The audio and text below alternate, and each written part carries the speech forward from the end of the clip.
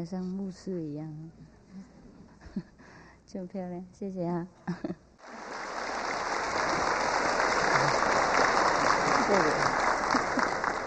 荣幸，今天呢，本市的市长、施市长也莅临本会场来聆听上清下海无上师的讲经。现在我们是不是以热烈的掌声欢迎施市长上来为我们讲几句话？请他们上台啊，请。请我们再以热烈的掌声欢迎施市长。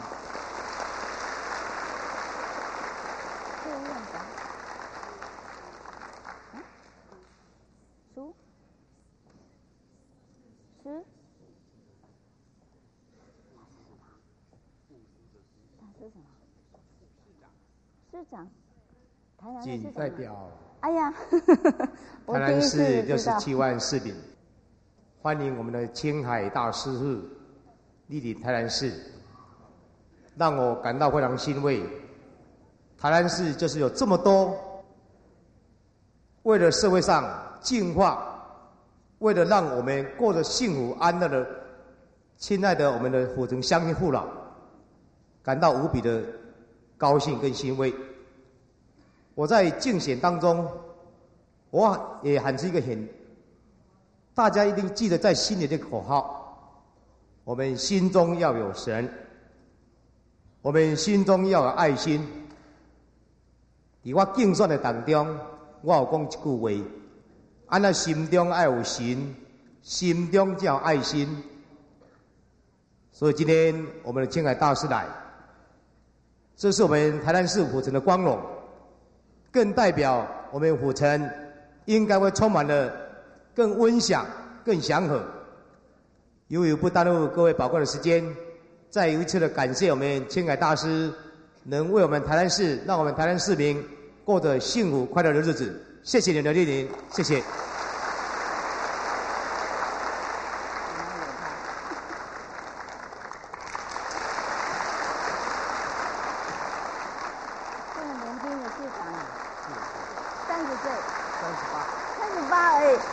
38岁而已，已经当市长了，好棒！谢谢你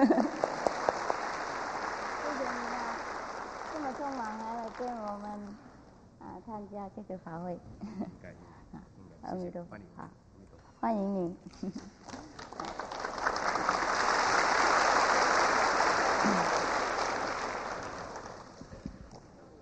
我们非常感谢施市长给我们这么真诚的祈勉。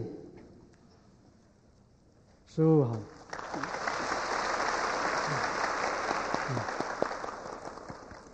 各位来宾，各位大德，今天适逢释迦牟尼佛的圣诞，全省各地的寺庙呢正在热热闹闹、非常隆重的庆祝。而呢，我们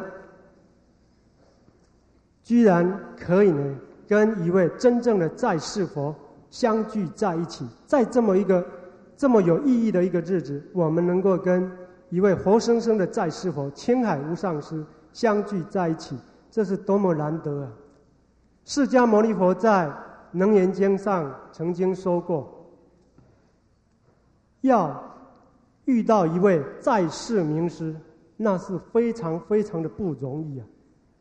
而今天居然让我们给碰上了，显然这是我们累世修来的福报，也是可以说是师父的慈悲。修行呢，一定要找一位真正的名师，找一位已经得到的在世佛，否则的话，即使你一天24小时都在打坐，修得非常的辛苦，也是不会有多大的结果。我们跟青海无上师一起修行的徒弟，在刚印心没多久，大家都有很好的体验，讲也讲不完。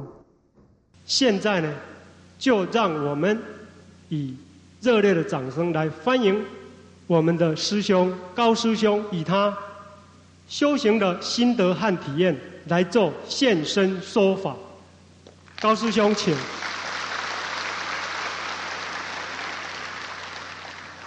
师父，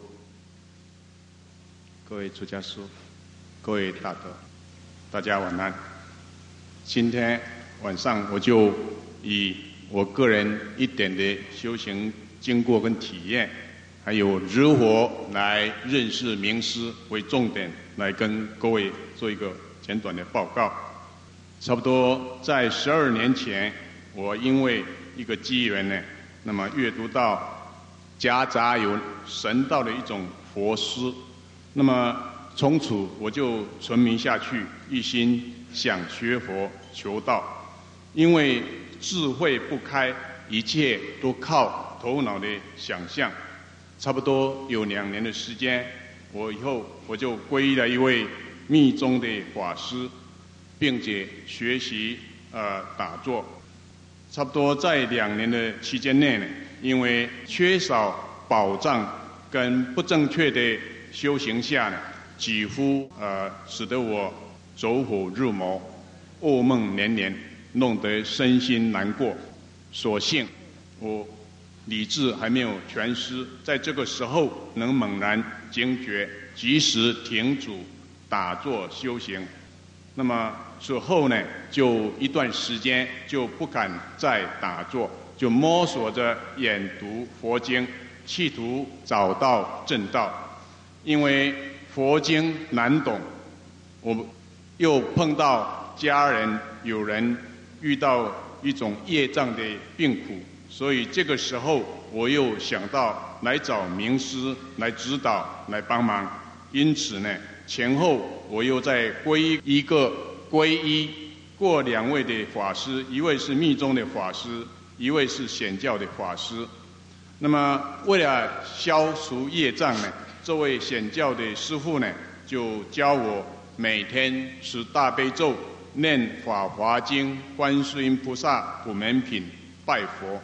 可是经过相当一段时间，也没有得到什么结果，但是身上一直好像背着一种无形的重担，使我个人感叹到10年学佛一场梦，妄会功，盲修瞎念，多邪路，非正宗，这是我的感叹。那么在2年多以前，在屏东无意间我看到一张海报，这个海报上面印着8个字，就是即刻开悟，一世解脱。那么这张海报深深吸引了我。很神奇的，这张海报好像有特殊的加持力，就引导我去听师父讲经。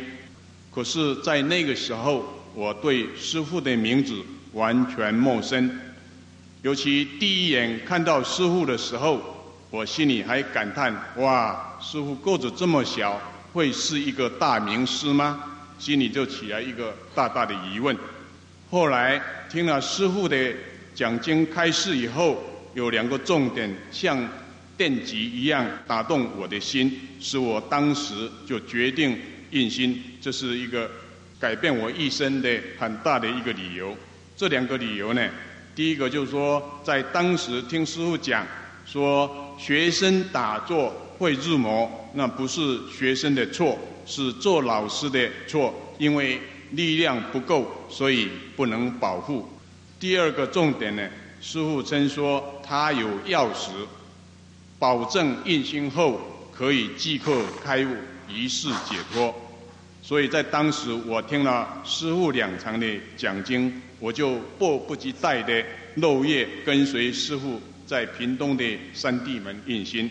从此师父改变了我的一生，也让我重生。这2年多来，在日日感念师恩的默默修行中，我更有信心的工作，但是也遭受一些波折。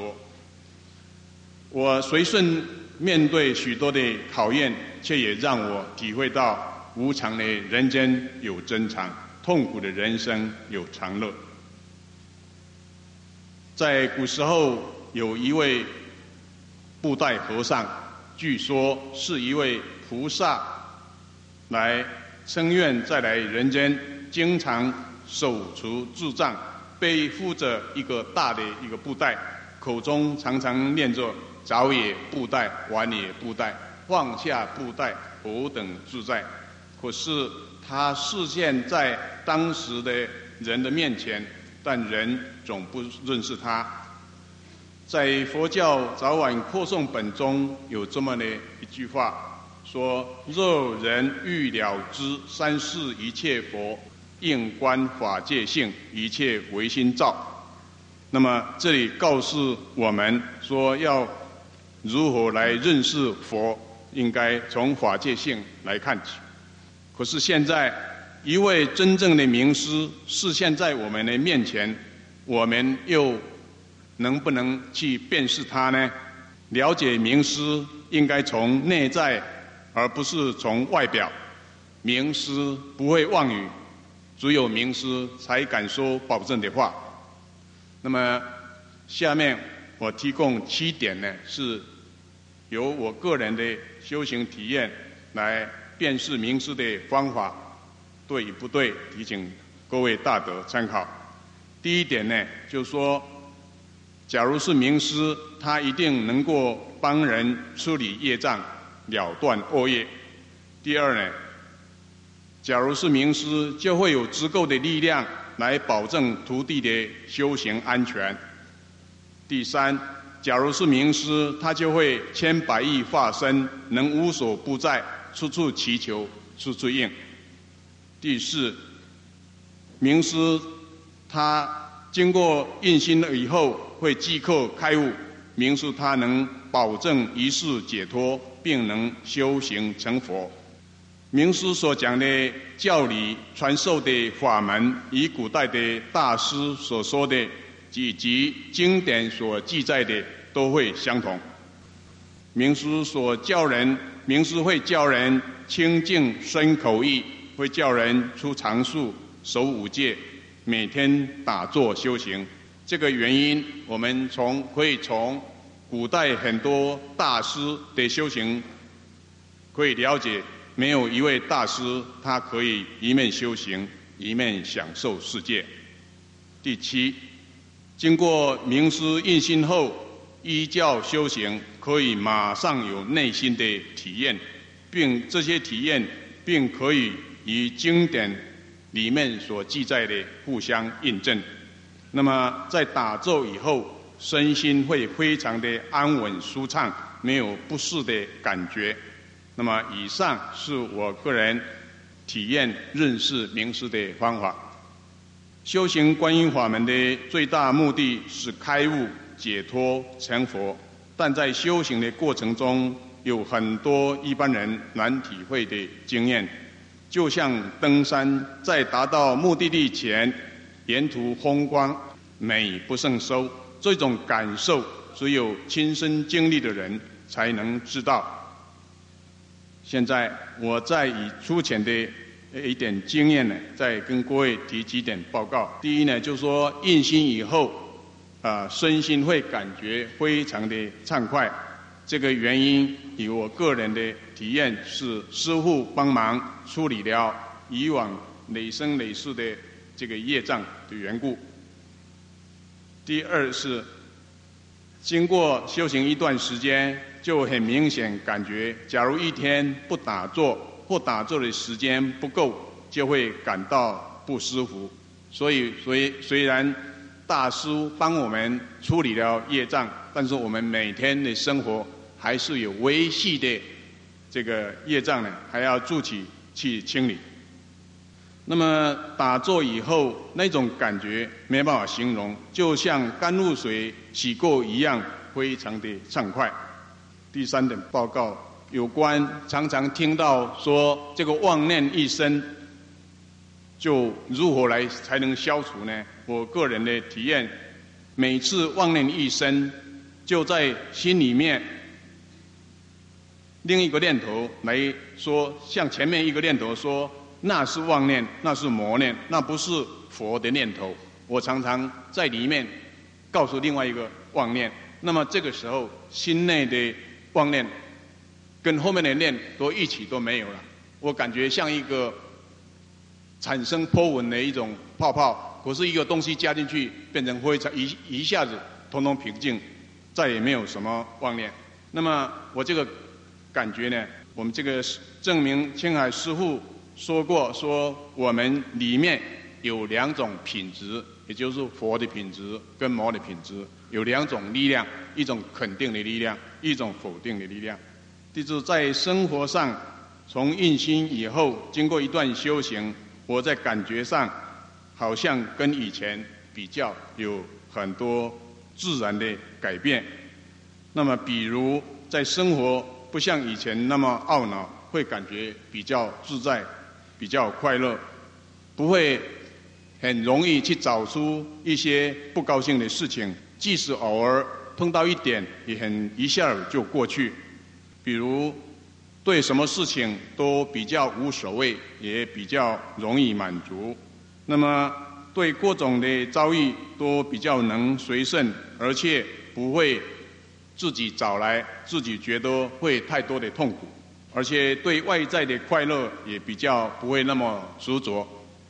面对各种不同的人，也比较不会那么只顾外表，那么有分别心。而且心里常常想，假如别人也有修行，那么他的等级可能比我好，所以我就更没有什么可说的了。那么其次第5点，做任何事情在内心里愈来愈感觉有信心，尤其碰到特别有困难的事情，我常常默默地祈求师父帮忙，但是发觉常常得到很微妙的一种解决，所以我才让我惊奇师父的力量无所不在。在《维摩诘经》里有这样的一段开示，他说：菩萨为众生故日生死，有生死则有病，若众生得离病者，则菩萨就不会再有病。就像长者有一个儿子一样，他的儿子得了病了，所以父母也跟着病。那么儿子病好了，父母的病也跟着好。所以菩萨的病是因从大悲生出来的。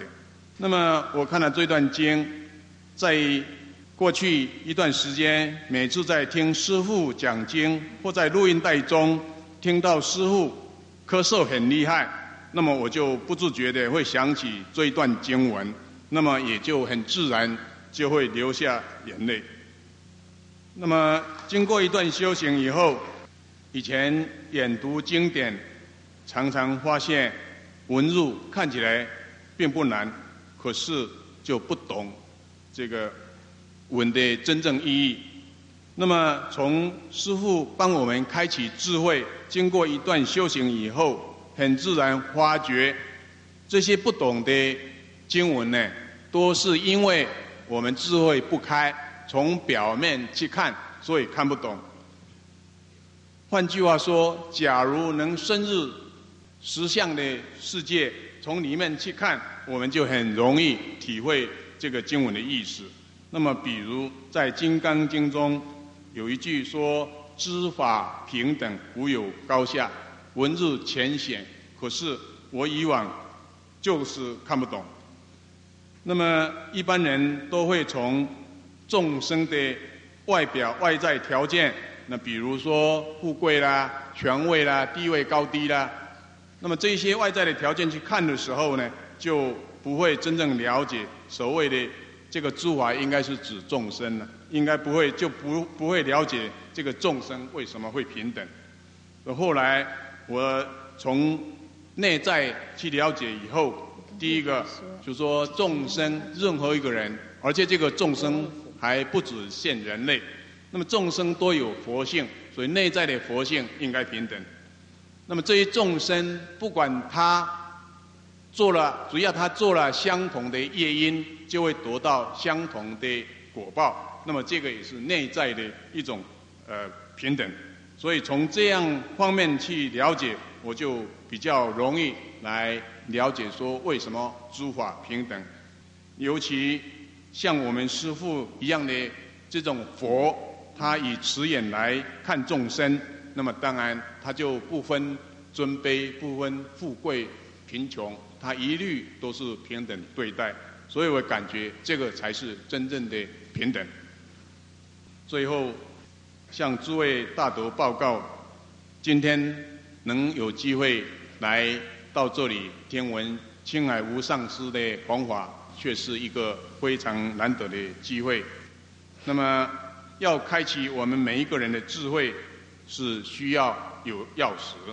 现在我们知道青海无上师他有万能的钥匙，而且他能打开我们每一个人的智慧之门。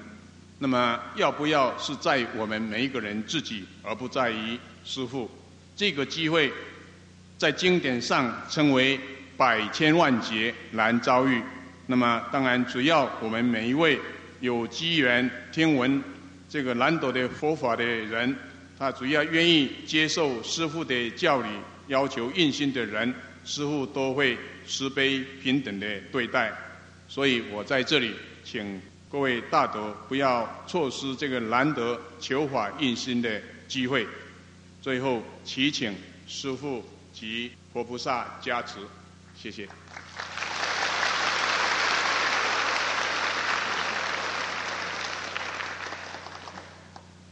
非常谢谢高师兄的心得报告。现在我们以热烈的掌声，恭请上清下海无上师来为我们开示。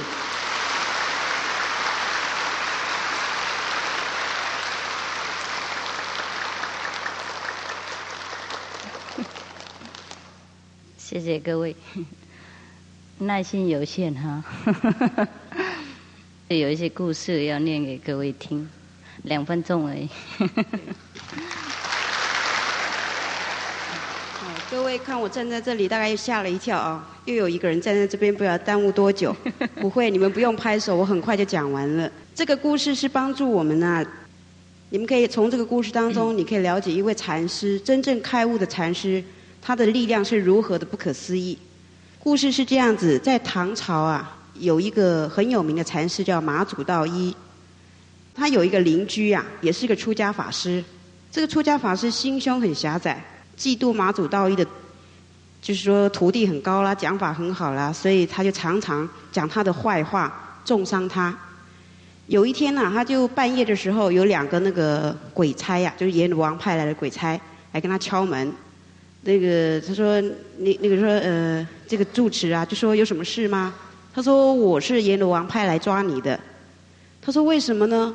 我今年就是那个住持讲了，我今年67岁，我非常努力的弘扬佛法，我讲经40年，我努力的解决人们心中的疑问，而且一有机会我就会就是说那个辩论一些佛学的问题，让人家来相信佛教。我这么努力，不过就是说因为我太努力于这个各种的那种辩论跟解决人们心中的问题，所以我没有时间修行。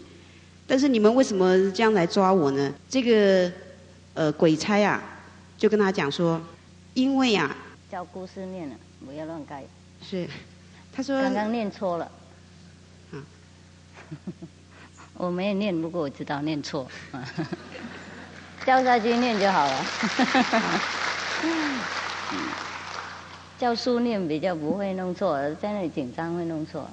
那个鬼差就说：“你40年来啊，一直在这里讲解经论呐。那个你如今才就说没有时间修行，如今才想要修行，有什么用呢？这样子就像说你口渴的时候才想要去挖井，这样子已经太慢了。刚才你又说你是专门为人家讲，就说解决心理的疑难，而且尽量的进行议论，这种话是不合道理的。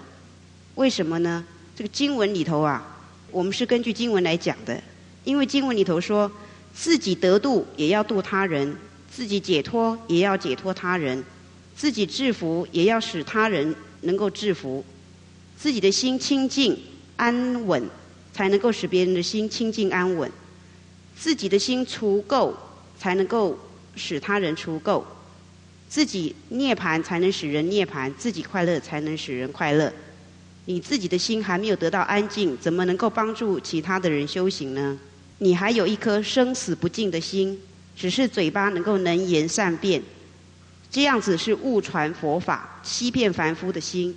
就为了这个缘故，阎罗王才很生气，派我们来抓你，而且准备立刻把你送进刀树林地狱，所以你无法逃过被割断舌根的酷刑。佛陀也有说过，用巧言所说的法，只不过是用小聪明反复无常的一种辩论，因此会产生种种障碍，就连自己的心也不能收拾。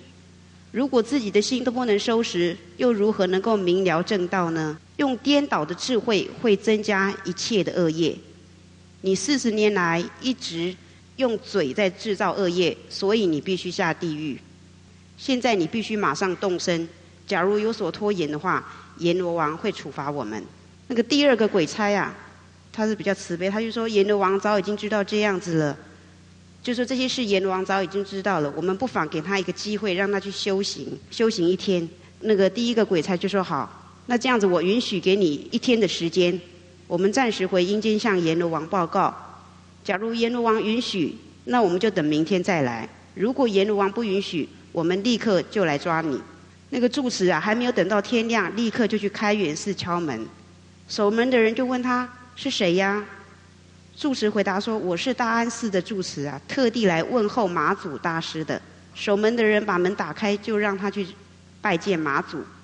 住持把自己所发生的事向马祖大师叙述一遍，然后对马祖五体投地的膜拜。拜完之后起来就说：“我如今面临生死关头，不知道怎么办才好。但愿大师能够多发慈悲，请你伸出援手救我一命。”马祖就让住持站在自己的身边。当天亮的时候啊，那2位鬼差啊，就来到大安寺，却找不到住持，所以他们又来马祖道一的那个开元寺，可是也没有找到他，不得已只好回到阴间。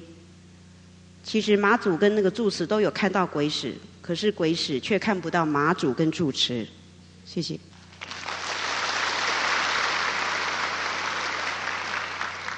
你们懂吗？懂什么？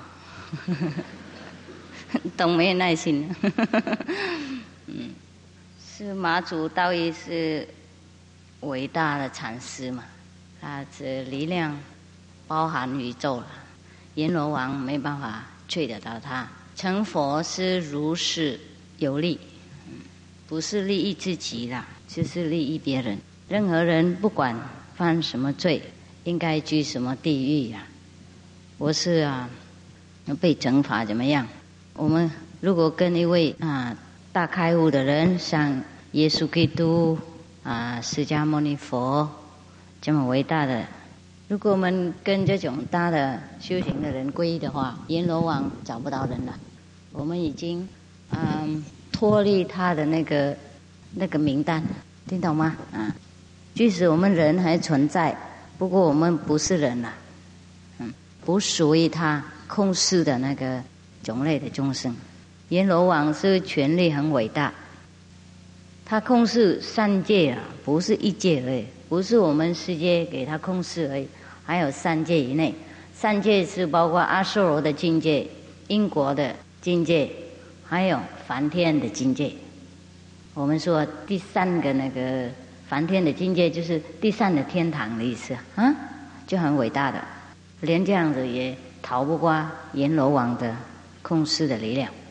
因为阎罗王他就论那个功罪而已，听懂吗？我们有多少功多少罪，这样他不管我们是什么人是大官大和尚或是小的普通的人物。多数的人认为我们是应该流通很多经典，多数的人认为应该背解了很多经典很多咒语，然后应该学习很多不同的教理，这样就可以了。然后就所知道的东西应该讲给别人听，这样就是弘法。如果这样子是弘法的话，刚刚照这个故事来讲是好像不对马祖道一是我们中国之中最伟大的禅师，没有人不知道他。看起来好像他和他的隔壁的法师啊，两个一样的地位，也是做一样的事，是弘扬所谓的佛法。不过为什么这位隔壁应该跑到他那边求他帮忙呢？因为这位隔壁的法师啊，只知道文章而已，没有得到这个精华。马祖道一已经得到了，那得到精华了以后，根本不看经也没关系。不过就不要说师父讲啊，你们要看可以继续看啊。师父意思说，如果我们通通看经典什么经典都知道，不过精华不了解，没有用。如果我们知道精华的话，一部经不知道也没有关系。为什么我敢这样讲？因为我们也记得六祖慧能他一字也不懂，他不懂中文看不懂经典，他都不知道。他只是听说几句那个《金刚经》这样子。不过他有得到的人，所以所有的很有经典有学问的人都来跟他学。有的时候有的人知道经典，不过不懂这个经典的精华，还是来问他像有一位比丘尼很有佛学，问他那个什么经涅槃经。他说这部经，六祖慧能说这部经我没有听过。如果像这样今天的话，我们会说他就外道，连涅槃经也不知道。他说这部经我没有听过，不过如果你念出来的话，我也会解释给你听。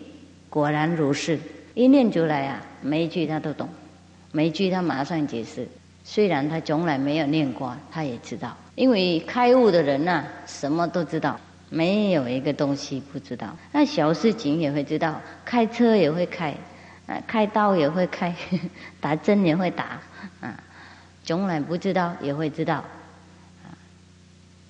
不过知道，不过不知道呢，他是自然做任何的行动都变成很有智慧这样，所以老子在说大智若愚，愚蠢不是愚。我有的时候口音不好，你们要谨慎。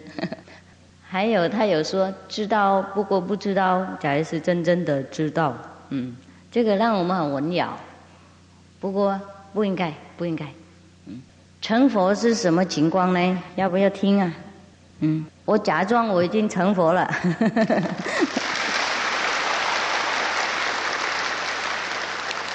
然后你们也假装你们还没成佛了。我们两个假装听听看成佛是这样子了，以我知道的话，你们不用相信没关系。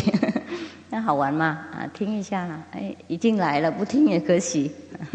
没什么成佛是不应该成了，因为我们就是佛了。道理是为什么我们变成无明呢？就是因为我们不知道我们是佛无明是谁无明这是我们的头脑无明，我们的所收集的那些材料然后存在我们的头脑里面然后变成一种习惯这样子继续行动这个就是无明。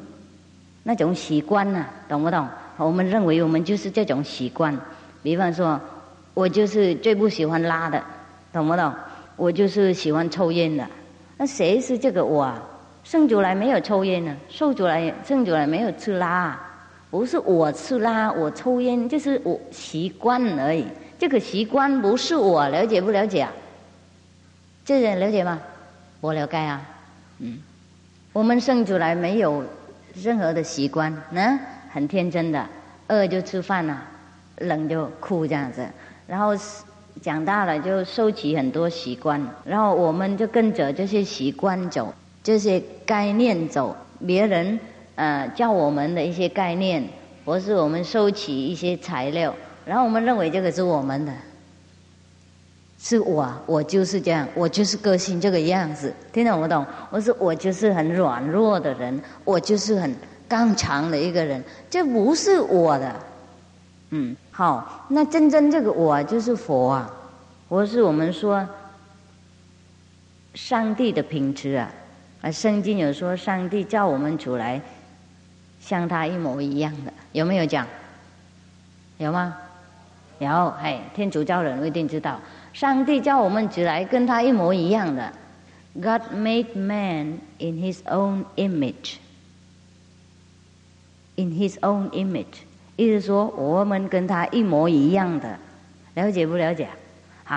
这个像佛教说，任何众生都有佛性的一样的。OK， 这佛性是什么意思呢？是我们最大的智慧，最大的求胜的能力，最大救苦救难，最聪明的，什么都会，什么都知道，都不会痛苦。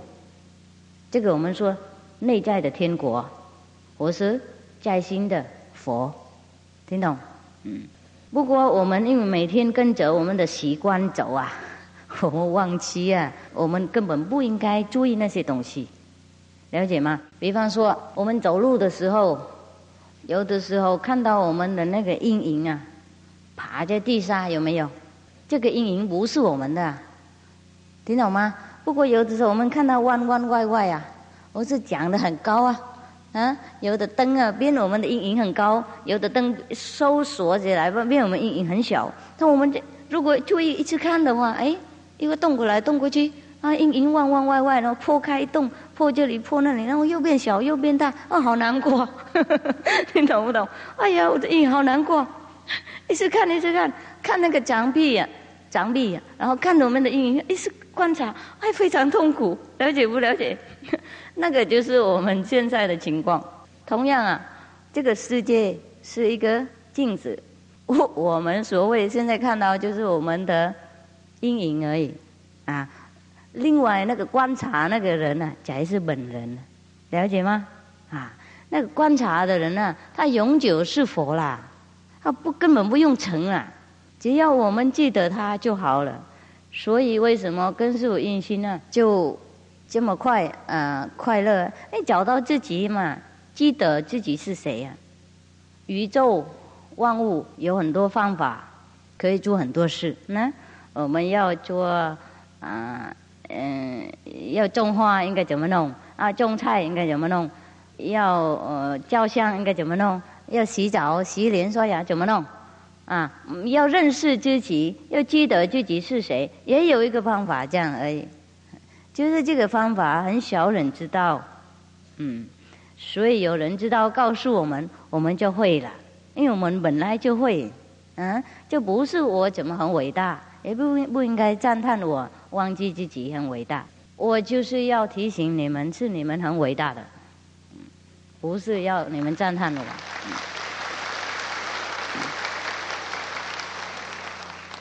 像释迦牟尼佛说，诸佛下凡为了要众生了解佛之见，他不是说佛下凡为了要众生供养他洗他的袜子，或是每天拜拜他。他说他要下凡为了要我们了解佛之见，佛的智慧的意思。要了解佛的智慧，应该成佛，了解吗？如果不是佛，怎么了解佛呢？听懂吗？像一位老师我们要了解他，应该我们跟他相当一样。我是小孩子生出来的时候，即使我们是国王的小孩，我们也不会知道我们的父王的伟大，了解不了解？不知道他的地位如果他抱抱那一位王子的话，王子会顺便拔他的胡子，这样子，听懂不懂？或是要他跟他玩，要国王拔起来给他当马的啦。了解不了解？小孩子吗？如果他想要了解他的那个父亲的伟大，他应该长大的，了解吗？同样我们如果要了解佛就应该成佛了。不过刚刚我有讲，我们就是佛了，就可惜不知道而已。每天玩来玩去跟着一些习惯成见一些自己错的概念，然后跟着一些变动在这个阴影里面啊，然后忘记我们就是那个看的人啊，我们不是那个，了解不了解？所以没有什么成佛啊，没什么那么很伟大的事情，也没什么很真的没什么了不起啊。我看回头看没什么了不起啊，真的好普通的事啊。就是我们生出来做人啊，是福报非常大的，才能够做人，不然的话我们做动物。虽然动物也有佛心，也有那个天国啊，在它的里面也有上帝的品质，不过他们没有办法认识自己，听懂不懂？只有我们人有办法。为什么？因为我们人啊，这个头脑比较完美，比较聪明，什么事都会了解，什么事都会做。动物的头脑没有跟我们一样这么完美，它可以做一些行动而已，它不能通通都做。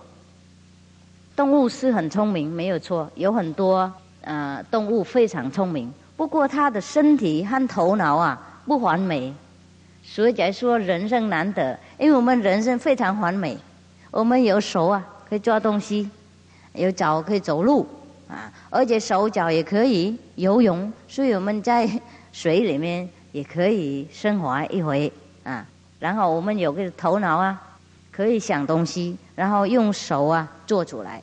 动物啊，你们看他们，如果有手的话就没头脑，如果有头脑就没手，是不是？像我们看那个猴子他们有手有脚，是不是？不过他们不像我们一样，头脑不是这么聪明。还有那个dolphin 怎么讲？中文怎么讲？一种鱼它很聪明海豚是不是海豚？那个海豚的鱼听说非常非常聪明的，不过它只能够在水里面活而已，懂不懂？它能够上来一会儿，然后应该跑到水里面去，然后它没有脚没有手。虽然它聪明的话，它怎么能够用它的聪明度就来做什么东西呢？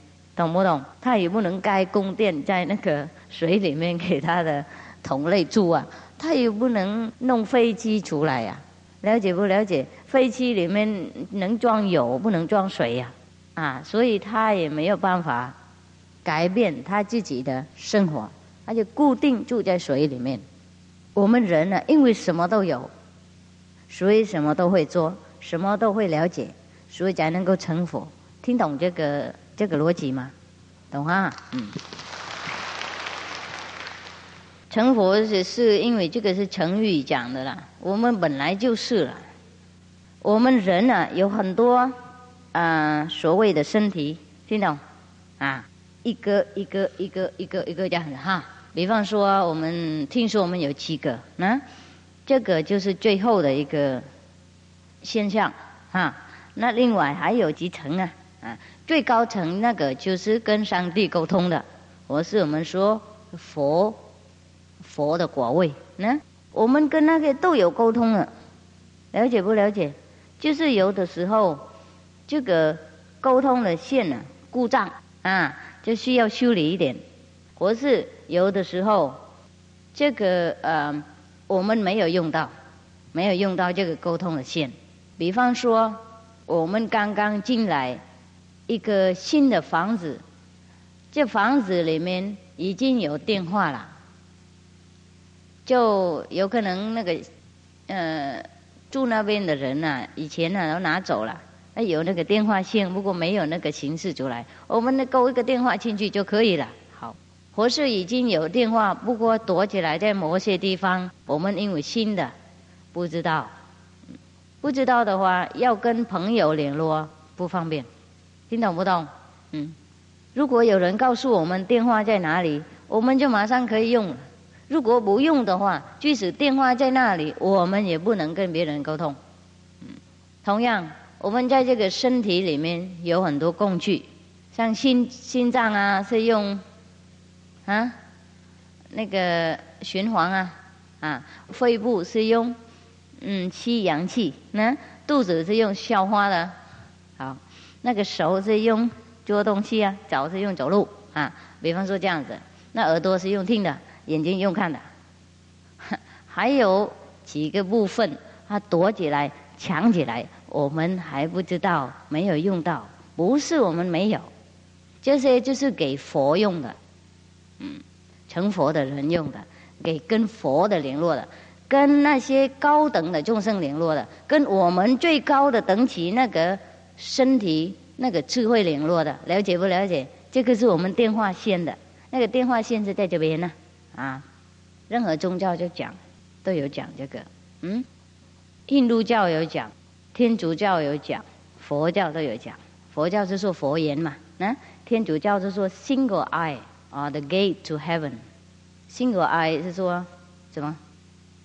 第三眼的意思，不是唯一的眼。If your eye be single, your whole body shall be full of light。这是很好的一句话，耶稣基督提醒我们。他讲的是意思什么呢？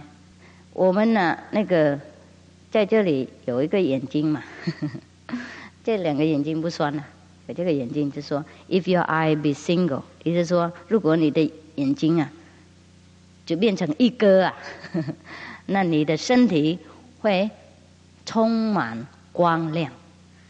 为什么这样子呢？如果我们全身的那个注意力啊，通通都把它拿到这里来的话，就我们身体会亮。听懂？到目前呢，我们注意力都往外面看的，看那个阴影的，看那个阴影的行动呢，看那个阴影的方便的东西，看那个镜子和我们自己的阴影在镜子里面，所以我们不知道，了解吗？我们没有往过来看自己。比方说这个镜子哈，前面是这样子，你们有没有看过有一些镜子很怪怪的，变人胖胖的，上面胖下面小啊，然后上面小下面胖那种，有没有看到那种镜子？我是弯弯歪歪那种啊，一看进来就怪物一样，有没有？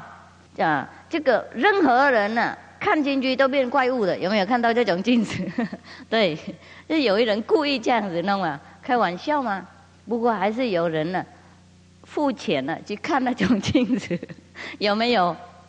哎，像那种那个公园啊，或是动物园，或是什么展览的地方啊，他们会放那些镜子给大家看。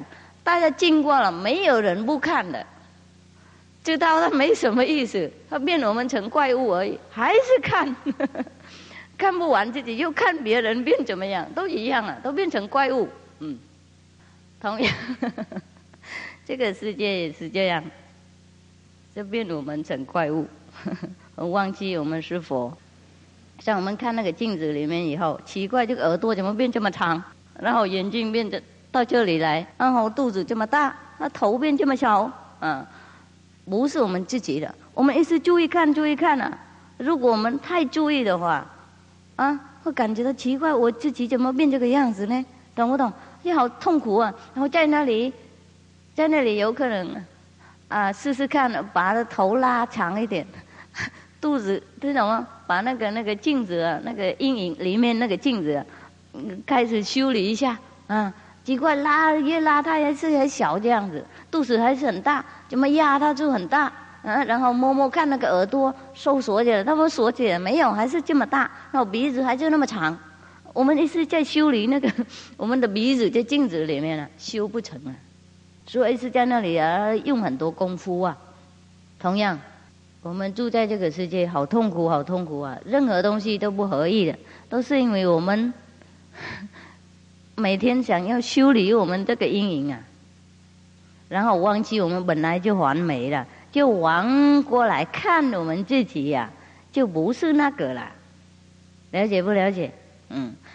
那么简单，懂吗？所以根本不用成佛什么，就是往那边看自己而已，就知道自己很伟大。印心了以后，修观音法门以后，都是我们自己因为了解自己是谁东西才变成顺利不是我帮你们什么忙我没什么，我跟你们一样就是我了解自己是谁这样子啊。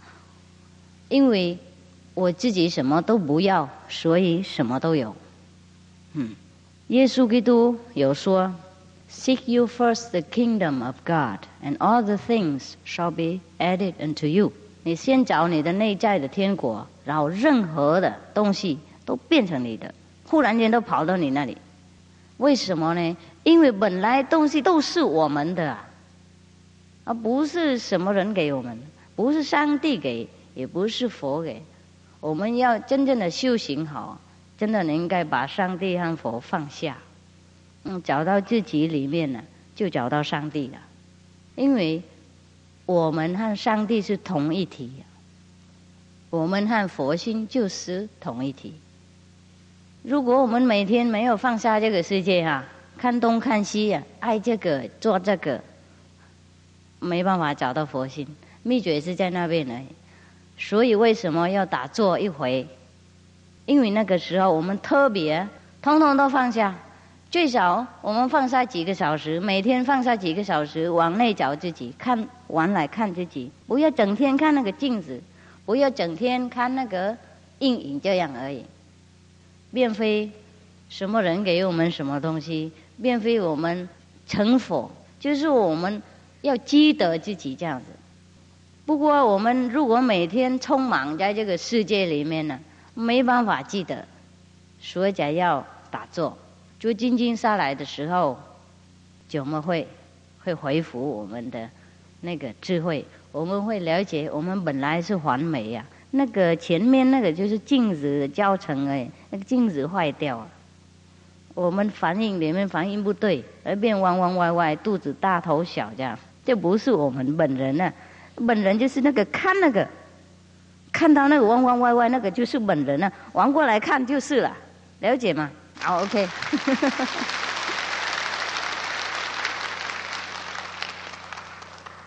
同样我们每天痛苦我们每天不快乐，这是什么人不快乐？什么人痛苦那个应该有一个人观察才知道听懂不懂那个观察的人呢，就是佛就是我们自己我们停观察的话，往过来看，那个观察的人就是我们所以根本不什么人成佛所以才说大智若愚成佛不成佛都一样，就是认识自己一回，自己是谁这样子，然后还是一样，还是吃饭睡觉还是管世界的事管国家的大事。你当国王，你还是继续当你当兵，你还是继续当你做手工，你还是继续做手工这样子就是等一会儿回家我们回到最高那个家如果不认识的话，我们还轮回跑来这里看镜子，就是这样子才轮轮回回。入了解了以后就不留恋了，说哎呀，就不要再看了，我不要再站在这里看这个镜子，我就是这个人，我走了，了解吗？别的还不认识，一直在那里看这么好你们了解都开悟了，好棒，大家都成佛了，恭喜那我不用再讲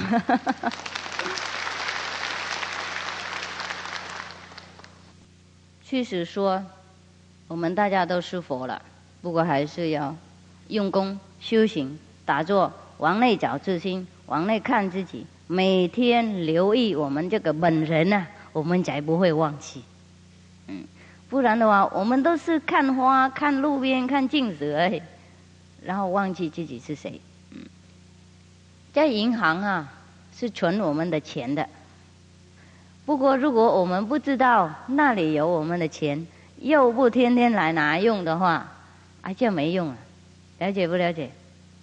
没有跟银行沟通没有跟他们说我们要钱没有用办法拿钱就没有用。同样我们救苦救难的力量是在我们智慧眼智慧的中心那里，如果我们每天没有跟那边沟通一会儿的话，我们什么痛苦都不能解决什么都不顺利。那个时候我们说上帝没有听我们，佛菩萨没有加持，事实上我们没有来那边拿的我们不能怪银行。放那么多钱，听说我们钱哪来那么多，怎么都没有给我呢？不能怪银行。如果自己没有跟银行沟通，如果没有跟银行说我要钱，他怎么送到你那里呢？听懂吗？同样，我们如果每天没有打坐，没有跟上帝沟通，没有跟那个佛理沟通的话，我们不要怪什么人。如果我们生活不顺利，我们的心情好痛苦，都是自己造出来的烦恼。任何人要活一个快乐的生活也是很简单的，就是要用功这样子，要每天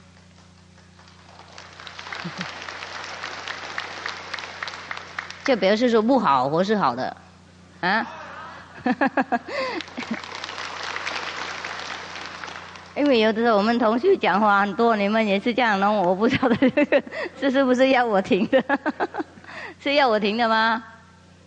不是哈，好，谢谢。所以师父有的时候啊，都教你们那些很简单的法门啊，然后就会有看到光，身口意会平静一点，越来越净化一点。不过，如果要真正的有利益啊，就应该更用功了。跟把那些毒药洗掉才行。然后每天一边喝药一边喝毒药的话，虽然这个药对我们有用一点，不过那个毒药还是有它的破坏的功用，了解不了解？比方说我们每天喝毒药而已的话，当然会痛苦了会痛这里痛那里，然后病快就死掉。不过如果我们一边喝毒药又一边喝那个防备的药那我们不会死掉了痛苦也比小一点啦。不过那个毒药还是有破坏的能力虽然我们有一点药避免我们不死掉不过这个毒药它还是继续让我们痛苦的。同样，虽然师父教你们这个方便法门不过如果还是继续吃肉喝酒做很多坏事的话没有用因为这些是毒药的东西。所以师父才说，如果真正的要多利益，应该全部放下那些毒药肉酒烟那些毒佛那些凶恶的行动和那凶恶的思想都应该放下的，不能伤害任何众生，包括自己。如果我们不伤害别人，要伤害自己的话，这个罪恶更严重听懂吗？我们不拿酒给别人喝，因为说这个是毒药，你不要喝，然后自己喝下去，这个有什么道理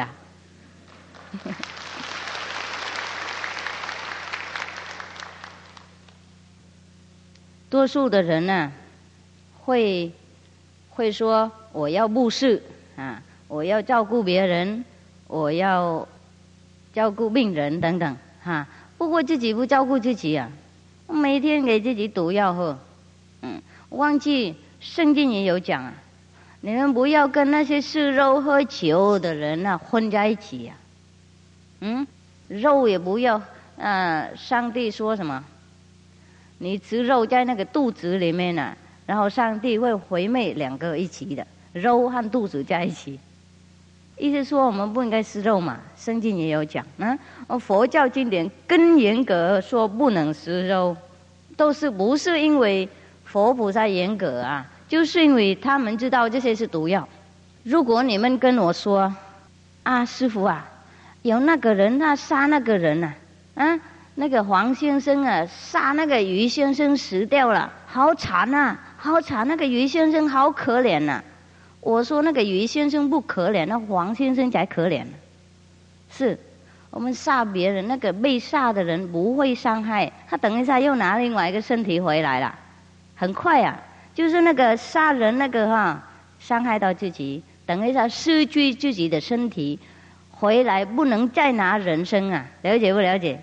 那个被杀的人等一下他再回来拿人身没问题，就换一个新的身体，有可能更漂亮。那个杀人那个人等一下就堕落到另外一种身体有可能是魔鬼的身体，抓不到这个肉体，有可能是动物的身体，有脚有毛有什么两个牙齿那么长。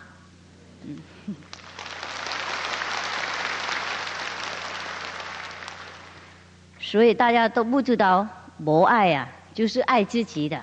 耶稣基督说博爱，爱别人就是爱自己，这个是这个样子。如果我们伤害别人，就是伤害自己，了解不了解啊？不是那个被伤害的人是可怜啊，我们是可怜。所以我们吃动物啊，动物不可怜啊，他等一下成人啊，你等一下变动物。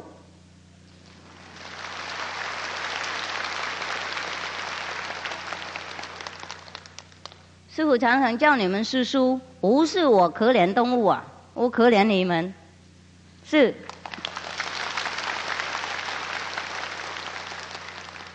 因为跟各位讲坦白，动物啊被我们杀的时候，它当然死掉。不过这个也不是所谓的最惨的一种死的方法，懂不懂？有更惨的，比方说在灵山里面呢，被别的动物咬啊，咬一块这里一块那里，慢慢的吃啊，这个更惨啊！被我们杀一刀而已，马上死掉，也不怎么算惨啊。有的时候也弄什么麻醉的药给他，慢慢的给他没有感觉再吃啊，这个还是算很慈悲啊。有一些动物在灵山里面病人没有人照顾，慢慢的死也是很痛苦啊。所以对动物来讲，我们杀它也不是最惨的，对他来讲感觉不怎么最惨的了，对我们是最惨的，了解吗？因为我们拿什么，等一下应该还给什么的，所以很麻烦，要吃什么小心。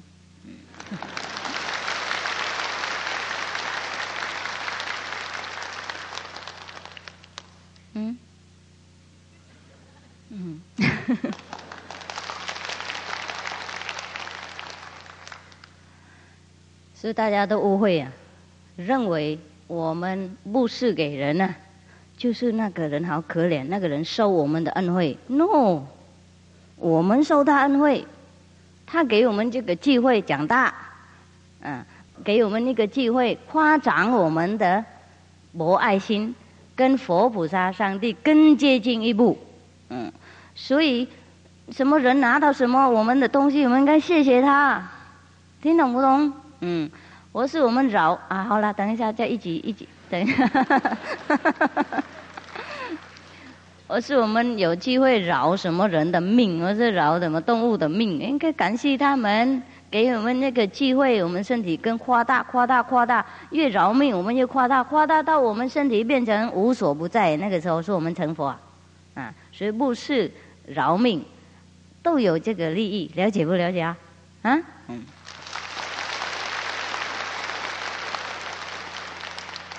所以好像圣经有说，饶别人的命，就上帝饶我们的命，有没有这样讲？或是我弄错了？好像有这个意思了意思说我们不要那个批评别人不要伤害别人然后上帝也不会伤害，不会批判我们，了解不了解？这个意思差不多一样。假如说爱别人就是爱自己所以我们不要认为我们给什么人东西就是我们很伟大。那个人就是我们的老师，他叫我们博爱，他叫我们分享的那个大丈夫的那种心态，听懂吗？或是什么人他病的时候我们照顾他，懂不懂？那个就是以后免我们的病的，并不是说我们什么了不起。所以《金刚经》里面才说布施，不过不布施才是真正了解布施圣经里面也有说，你的右面给人什么东西，不让左面知道，听懂吗？意思说没什么，赶快算，赶快忘记，因为这个是对自己好的，没什么应该跨出来。多数人布施然后登报就很大布施1块，然后登报了几万人看到，那个意思是我们见人家几万钱的了，就不懂。因为这个 multiply 它会增长。我们讲1区的话变成2块，讲那如果我给你1块钱，然后我跟他讲，就表示说那1块没有了。等一下我又跟他讲一次，我见他1块。是，如果我要给1万人知道的话，我见他1万。所以越布施越见人，那世界是叫颠倒的世界。他们这个阎罗王或是魔王啊，他不算什么功德啊，他看你做什么他就录起来什么这样。他看你告诉别人10000次，他说啊，他要给他1万块，他就写下来这样子。10000次讲嘛，10000人看到啊，每一个人都认为他给他1块，所以10000人认为他给他1万块，所以他就录起来这样的。他没有感情，他没有智慧，他没有爱心，他看你做什么他就录什么，是很愚蠢的一个系统。都是因为我们被这个弯来弯去那个镜子骗了，在那里一直注意看，注意看，注意看，然后看来看去，动来动去，什么都变化，变化，千变万化，然后我们就画了眼睛的画，忘记自己是一个看的人而已，我们不是在镜子那里，所以人家被骗。印心的时候，就我们智慧跑出来了，那冥师啊，把我们那个幻想啊，那个注意力拉回来，说：“哎，反过来看这边，这样而已，那么简单。”就我们马上认识了，从那天就不会被骗，所以生活才越来越愉快，那个做什么事都越来越聪明，因为本人不迷路了，并非有什么神秘的，有什么神通的。修行的人应该了解清楚，应该概念很正确，才得到最高的那个果位。不然的话，修几十年都迷路而已，没有用，没用。信神、信鬼啊，信仙、信佛、信什么都是迷信。不信自己是最迷信的，不认识自己是最大的罪。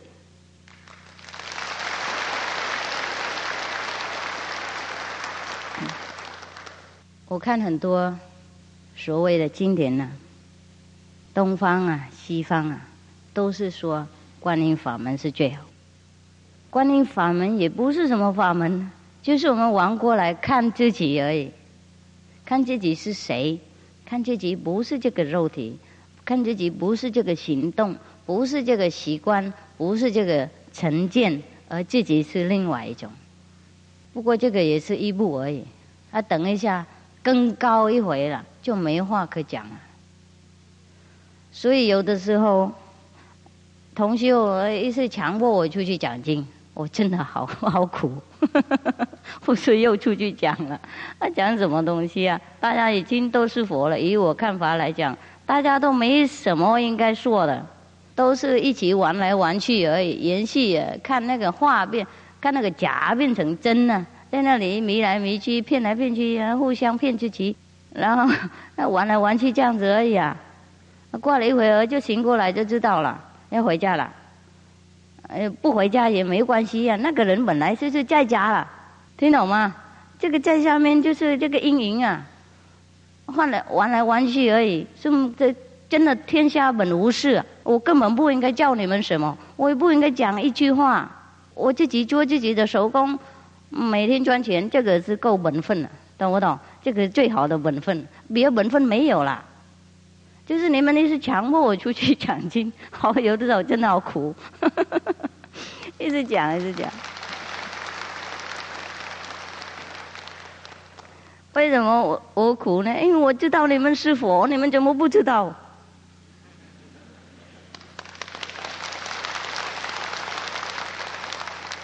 然后一天到晚哇哇叫，我好苦好苦，我怎么什么时候成佛？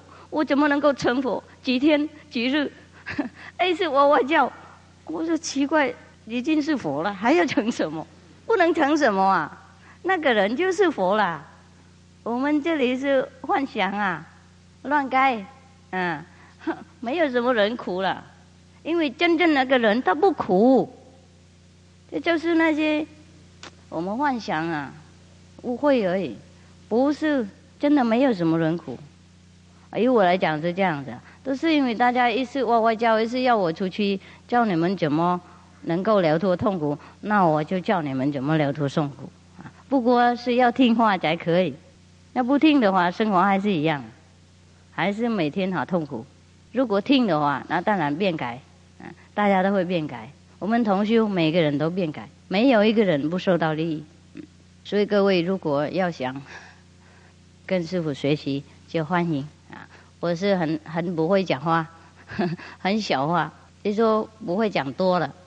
讲一次看表，怎么还是没有到9点？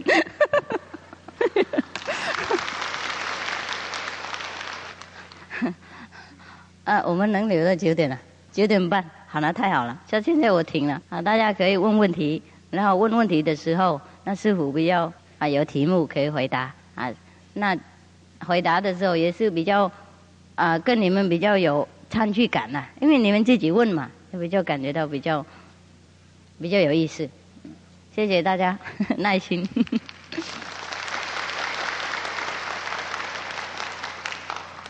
吴上师您好，弟子看佛书中记载，有些人本来头上的光很暗黑，但是当他们一见到释迦牟尼佛，并且听他讲经开示，不久之后，佛陀的金光打开了大家的心，很多人的头上也慢慢的发光，有些人甚至很快证得阿罗汉、须陀洹等果位。这与无上师讲经及印心传法的情形是不是一样？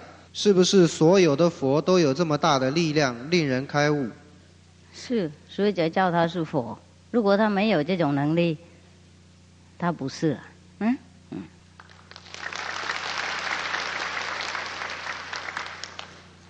也不一定，也不一定在讲经的时候开心。有的人在讲经的时候心就开了，开悟；有的人看书看经的时候开悟；有的人印心的时候开悟。每个人情况不一样，有的人赶快开，有人慢慢的才开，等印心才能够开。有人听经就开了，有人看书在家就开了，没看到脸，没有见面也开了。所以每个人呢那个什么速度不一样，不过都有会开。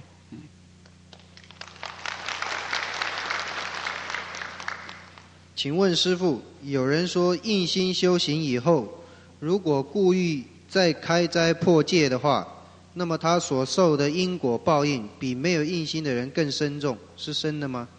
真的。为什么呢？因为你们是要意识解脱嘛，我是答应你们意识解脱嘛，你们不能再做业障，因为没有下一次再来还给别人所以这次要通通还的。所以越多业障越多要还如果一提还的话就很痛苦了解吗？所以才受很多果报不是因为佛菩萨恶心，而且很慈悲的让你通通还不过看你受得了或是受不了，所以才是说很痛苦。请问无上师，印心时无上师会帮我们背生生世世的业障，但是这一辈子的定业必须由我们自己亲负。那假如有一个人他吃了30年的肉烟酒，讲了30年的谎话，但是现在他忏悔，从印心那一天改过，并且严守戒律，那么他过去30年的罪过在这一辈子中亲负得完吗？有没有可能在还没有亲负以前就往生？那我替你们亲负。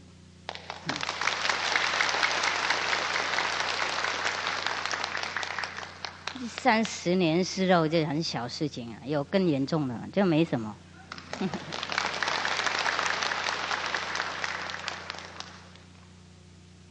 无上师您好，佛书上说释迦牟尼佛及观世音菩萨之所以能将修行证悟的境界说得如此清楚，主要的原因他们是本身修正经历亲身体验的过程来教导我们，这跟目前无上师亲身证悟而教导我们传法给我们是否一样？哎呀，问那么难的你们认为一样不一样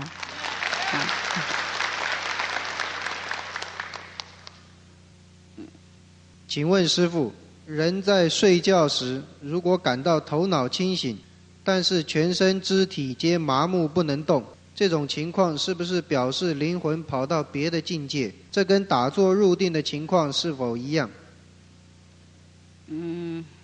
就看情况看你的境界是怎么样啊？不是在那里麻就好了啦，还是要有什么体验呢？有的时候心脏病人在那里麻掉也是，也不算什么，而是有什么那个病啊，没有够阳气啊，不够阳气，身体也麻掉，又不算什么，应该看情况哈。如果很进行啊，有境界啊，有光啊，有一些智慧才是算，才算入定。伟大的无上师您好，弟子是天道的道亲，听一位前人说，在民国34年，台湾光复以后，天道刚传入宝岛不久，有一次在天道的法会中，仙佛曾经临谈来说，在20世纪末期，南海古佛观世音菩萨将会再度重新回到人间来收圆盘，度天道的道亲们脱离劫数回家乡。而现在正逢20世纪末期，有一位青海无上师，他就是那一位生生世世都乘愿再来娑婆世界度众生的南海古佛大慈大悲观世音菩萨。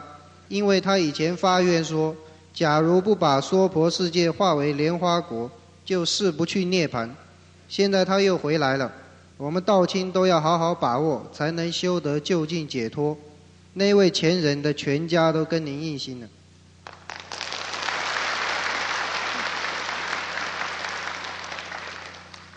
请问无上师，释迦牟尼佛及观世音菩萨在世时，是否也帮他们的弟子背负生生世世的业障？是否所有的佛都这么做？是啊，不然的话，我们业障跑到哪里去啊？释迦牟尼佛曾经有说过，一个人的业障如果有形象的话，连虚空也不能包容嘛，有没有？那跑到哪里去啊？忽然间消失啊？还是要修理啊，要处理。你看，像我们垃圾那么多，忽然间跑掉，还是有人带走啊，带到另外一个地方消掉嘛，消掉啊。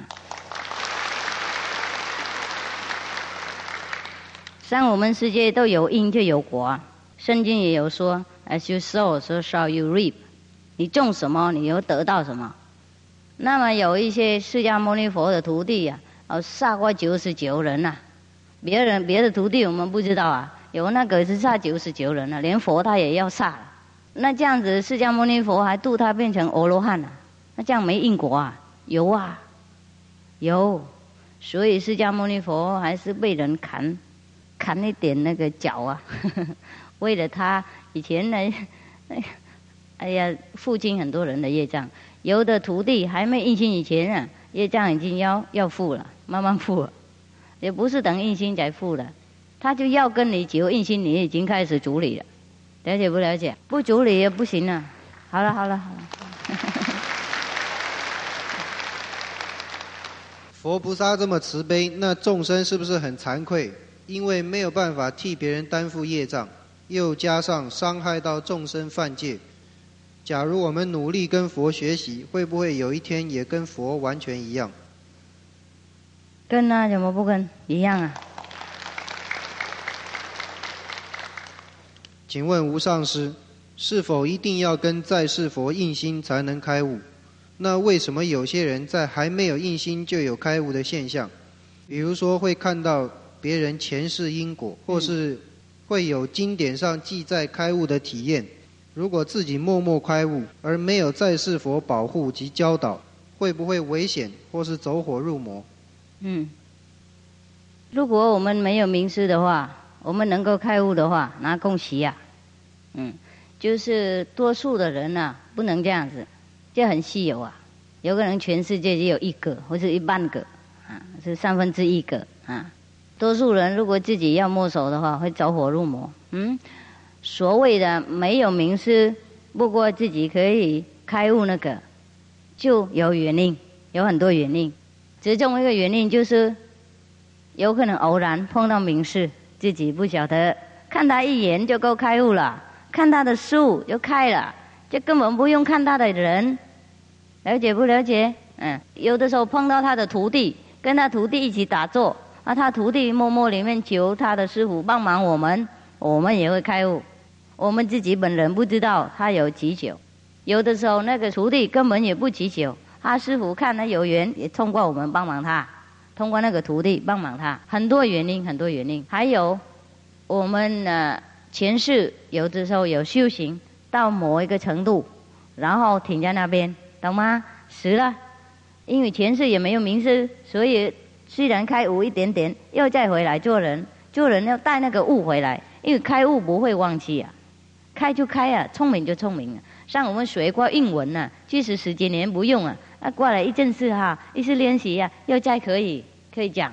从来没有学英文的话就没办法，就是这样子。所以这个开悟没有名师有很多原因。不过我们开悟就是到某些程度啊，问题是在那边呢。我们如果不知道最高那个境界的话，我们摸手也摸不动啊，很难超过3界。到第一的世界已经被挡了，要被很多神通变化，被很多幻想啊，千情万界在那里让我们模糊啊。我们认为我们就得到最究竟涅槃了。如果没有人跟我们说，哎呀，不要停这边，上面前面还有路，那我们就停在那边迷路了。很少人啊能够逃开那个地狱的世界的陷阱啊！不要说跑到3界以外，到地狱世界多数都停在那边。到那个天业宝炼那个境界就完了，我们叫花藏世界啊。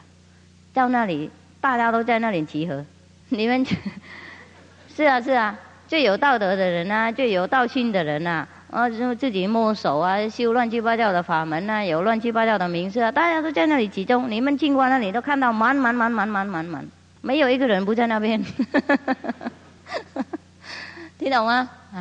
所以还是要有老师比较安全。老师就是因为他已经经过很多地方了，最高人他走来走去，什么地方他都知道，他就不会让我们掉在任何的心情里面去。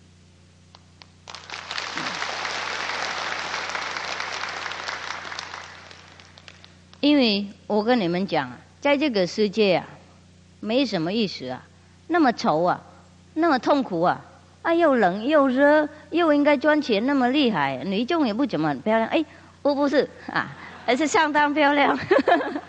男众也是不错，不过没有跟那个上面的境界比了，没什么意思啊。这样子我们还迷失啊。何况你们去到第一的世界、第二世界，看到那个天人上面，哎呀，软趴趴了，没有力可以爬了。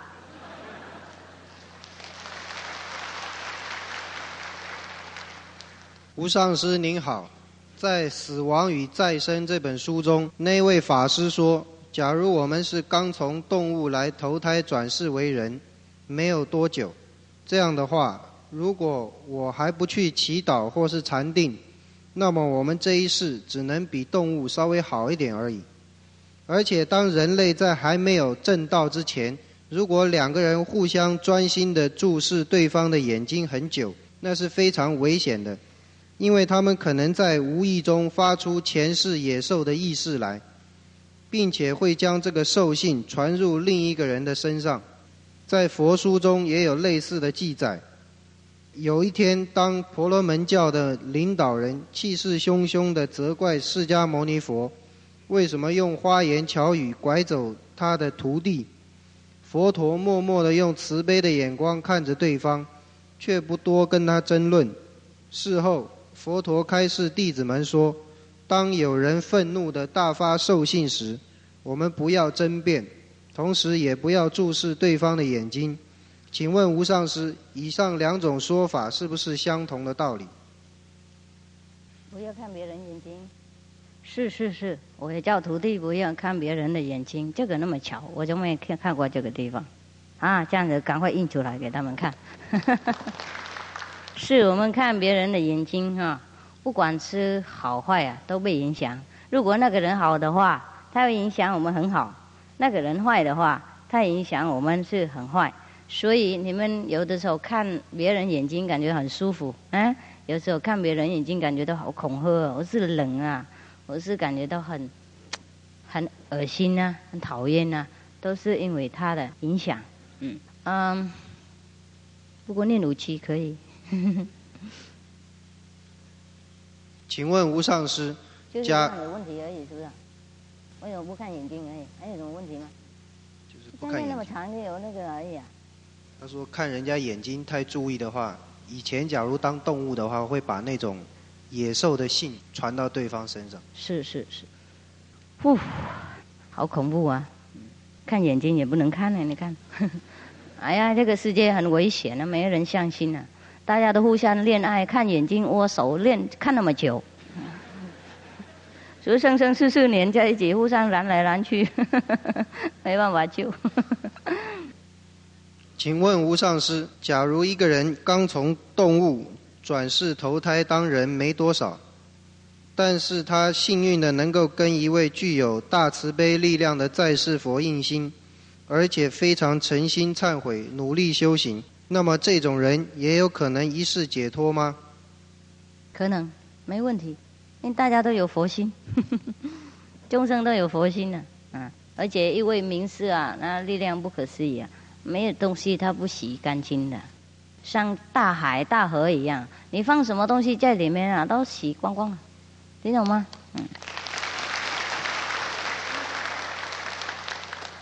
他跟那些已经投胎当人很久的，或是刚从天上掉下来当人，或是前世有修行的人比较起来，在修行上会不会比较困难，或是有较多的障碍？也有。不过如果他的心呢非常诚恳的话，谦卑的话，就也不会怎么样。那些从天堂掉下来啊，也不一定是有什么优先的，也不一定有什么优点的。就是为什么他上天呢？因为他以前曾经做过一些对天堂有结缘那种福报而已。当他当人的时候，我们要升天呢，是很简单呐，就是做一些福报的事情，人天福报的事情啊，布施啊，而且救别人的那个命啊，那些都可以升天。升天呢，享受一些福报了以后，有可能回来当动物，或是做人，都是看我们那个因果的那条啊。现在碰到哪里，听懂吗？我们的生活就很长嘛，在这里我们做好事，在这里我们做坏事，又做好事，又做坏事。那碰到坏事的话，那掉下去又掉好了以后又上来，又碰到好事，享受一会儿，又碰到坏事又掉下去，好事这样子，了解吗？只有我们了脱那个好坏才可以。所以从天堂掉下来做人呢，不一定怎么样不一定比别人好，了解吗？看他现在碰到好或是坏的那种，他以前所造出来的因果每个人都有他的那个机会不是每一位成佛的人以前都是做好事的，也不是每一位从天堂掉下来的人以前都是做好事的，我们不能这样看。敬爱的师父您好，听说师父讲经结束之后，才撕下来回家供奉的海报法像，其加持力最大，而且会发出很强的光，这是为什么？这我不知道发光就让他怕吗？请问师父，当一个恶徒用权力在压迫欺负好人，甚至偷盗抢劫杀人，还理直气壮地说佛教不是讲因果吗？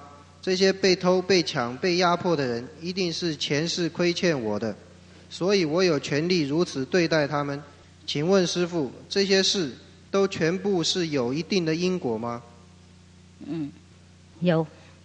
不过等一下那个现在说那个拿回来那个欠他的东西等一下那个人又再回来又再拿来拿去，那是这样轮回听懂不懂？没有人饶没有人所以我不晓得什么人是对什么人不对一直抢来抢去所以最好我们饶，听懂吗？不过那个人讲这样也不对这个是找借口而已，他就侮辱佛教。如果他真正的相信佛教，他不会这样那么做，因为佛教就叫人家饶的，懂不懂？原谅别人的，不管你对不对。还有那个人，他根本没有看到前世的因果，他不晓得那个被他强的人啊，真正的有没有见他，所以这样子乱讲，听懂不懂？不能这样说，这样是造业障很深重，又侮辱佛教，又乱骗人，又抢人家的钱，这个业障很多，不要再做这些无聊的事，跟那些人讲，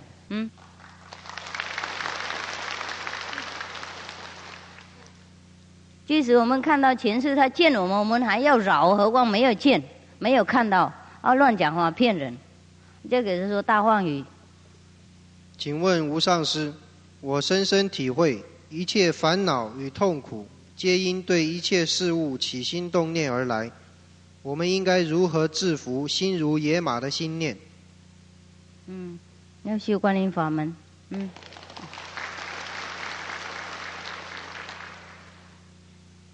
师父您好，请问师父，如果念佛用智慧眼的地方念，如果有看到境界，这跟观音法门一样吗？不一样，就是观光而已，观音是另外一种。佛学与通灵有何差别？两个都差很多。佛学所谓的佛学都是每天看经典而已，这不是佛学，这可是看古人不是佛讲的东西而已，不是跟佛学。跟佛学就是跟我们内心的佛学啊，学我们自己的佛心啊，看到自己的佛性，那个就叫佛学。那通灵啊，这是靠神靠鬼啊，靠所谓的菩萨。不过这也不晓得是真的或是假的啊，所以还是靠他人啊，了解不了解？两个都很差别的，跟我们修自己心呢不一样。请问师父，夫妻是不是前世因果造成的？什么都是前世因果造成的，不是夫妻而已啊，父母啊，动物啊，我们的狗啊，我们的猫啊，也是前世因果造成。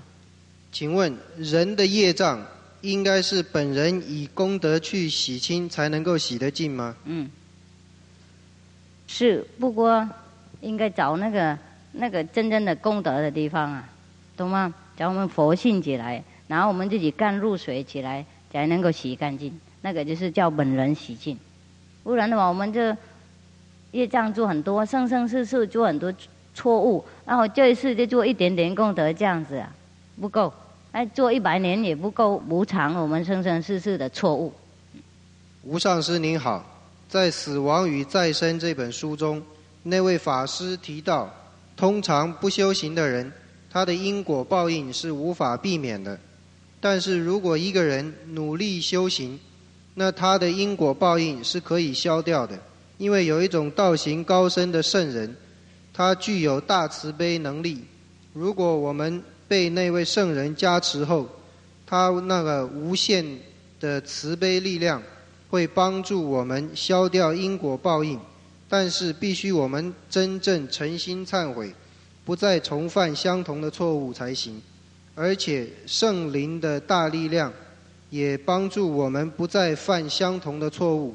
请问无上师，世界上具有这么好的事吗？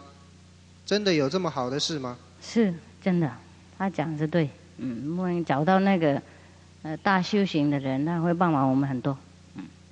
是不是完全证悟的佛才有此大慈悲愿力帮人消掉因果报应？是。那为什么有人说定业不能转呢？假如努力修行，是不是连定业也可以转？可以转一点，可以转一点点，不能转，意思说不能免这个报应的。比方说前世我们杀人然后这一次我们应该被人家杀的那么我们因为修行观音法门那我们在梦中被杀而已，听懂不懂？不是在真正的外面被杀，所以说不能免听懂不懂？不能改不过可以变成梦因为明示的力量不可思议，它什么都可以这个上做什么那个的 magic 怎么样？魔术，对对对，他也会做魔术。青海无上师，听您演讲真是如痴如醉，非常美妙。这是不是在天堂？请问师父，什么？观音法门就是看自己内在的佛，那么心经里面讲的观自在，是不是就是观音法门？那个不是观音法门啦，怎么能讲观音法门讲不出来？他意思说，观自在菩萨，他修观音法门的时候啊，就看到自己都变成空的啦，照见五蕴皆空。这个好像师父在第一册有讲吗？第一册有解释哈，第一册几颗开悟之要有讲这些境界，赶快拿回去看。一贯道传三宝，也传观自在，是不是也可以成佛？成阿弥陀佛。阿弥陀佛。大师慈悲，请恕我愚昧，请问如何才能够静心养性，了脱烦心？怎么做？对呀，去印心嘛。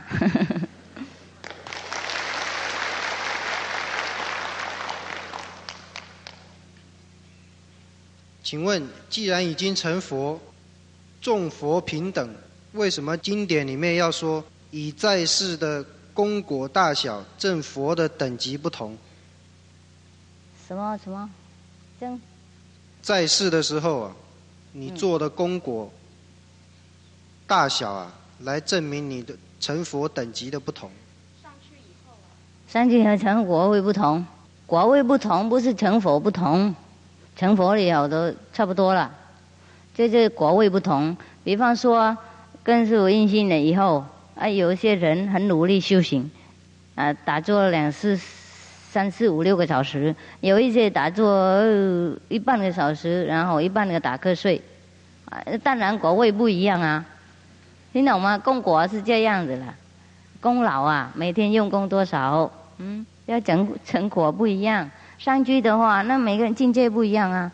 比方说现在你打坐很多，然后你就越来越了解自己，然后了解自己到很高的境界，到佛菩萨的境界，然后你就往生了。你上去你就佛菩萨果位嘛。你在这边呢打坐1个半小时，然后半个小时睡觉，那你就了解自己到这里而已，然后就往生了。当然上去也是这样子啊，你懂吗？两个当然不同，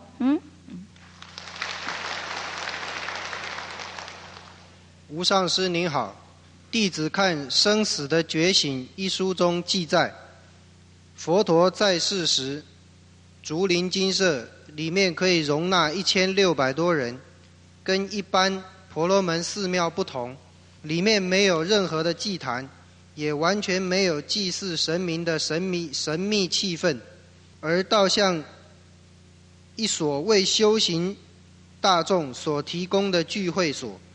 竹林内充满极静安宁的气氛，很适合灵性的修养。这跟目前时下只重视念经拜佛以及祭祀的仪式的寺庙完全不同。请问无上师，假如我们也跟随一位像佛陀一样完全证悟的在世佛，努力修行，向内找回自己的佛心，那不是比较接近释迦牟尼佛的传统吗？是吗？自己问自己回答。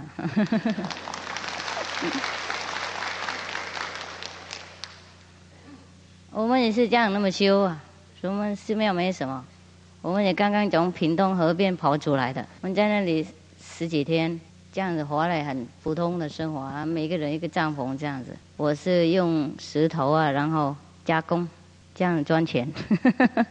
他们是煮地瓜，烤地瓜，这样每天我们修行，我们不需要寺庙，生活好舒服。越有寺庙越有帮助，寺庙不能变人成佛，自己努力找到自己佛心才成佛。越有多物质东西越应该照顾，时间越小，越没有机会认识自己的内心，所以比较障碍比较多。佛在世的时候没寺庙啊，佛走了以后大家盖寺庙拜拜他，他没有讲啊，他没有叫人盖寺庙，他是常常走路啊，偶尔闭关跟徒弟一起闭关，那没有盖什么寺庙。敬爱的无上师您好，3月2号那一天，您在台北讲经时，弟子曾写信向您报告，弟子第一次看到您的法相，您的法相会发出亮光，但是受到以前师父及师兄姐的影响，再也看不到。不过现在弟子恢复了，在3月4号那一天早上，去苗栗山上看到您的大张小张的法相，眼睛都发出彩色的亮光。弟子很高兴能够再寻回失去的赤子心。下午印心后，弟子感到有如脱胎换骨一般，内心非常喜悦，感谢师父传给弟子许多经典上记载的超世界体验。以前一起学打坐的师姐来劝我不要听您讲经，我不跟她争辩，为的是怕她多造口业，因为毁谤在世佛是会有很深的业障。弟子好想带着2位小孩跟随无上师出家修行，不知道这样可以吗？在家可以修啊，为什么要出家呢？出家好苦啊，住河边，住帐篷，吃地瓜，做手工，也像在家一样啊。不过你如果喜欢的话，那欢迎啊。如果家庭没有反对，小孩也同意，他自己也同意，就 OK， 我就不阻挡什么人出家。师父没有问题了，没有了，太棒。简单的问题啊，我们在那个问答录上都已经有，都重复很多次了。那在这边不要耽误大家的时间。那太好了，今天呢，唯一的天准时啊，我们常常都超过时间，如果有什么问题，明天还可以再问啊。多数的问题都是在那个师父问答录里面啊，大家请够回去看。还有很多录音带很多书了，师父根本不用讲什么了。好，再见，明天见了。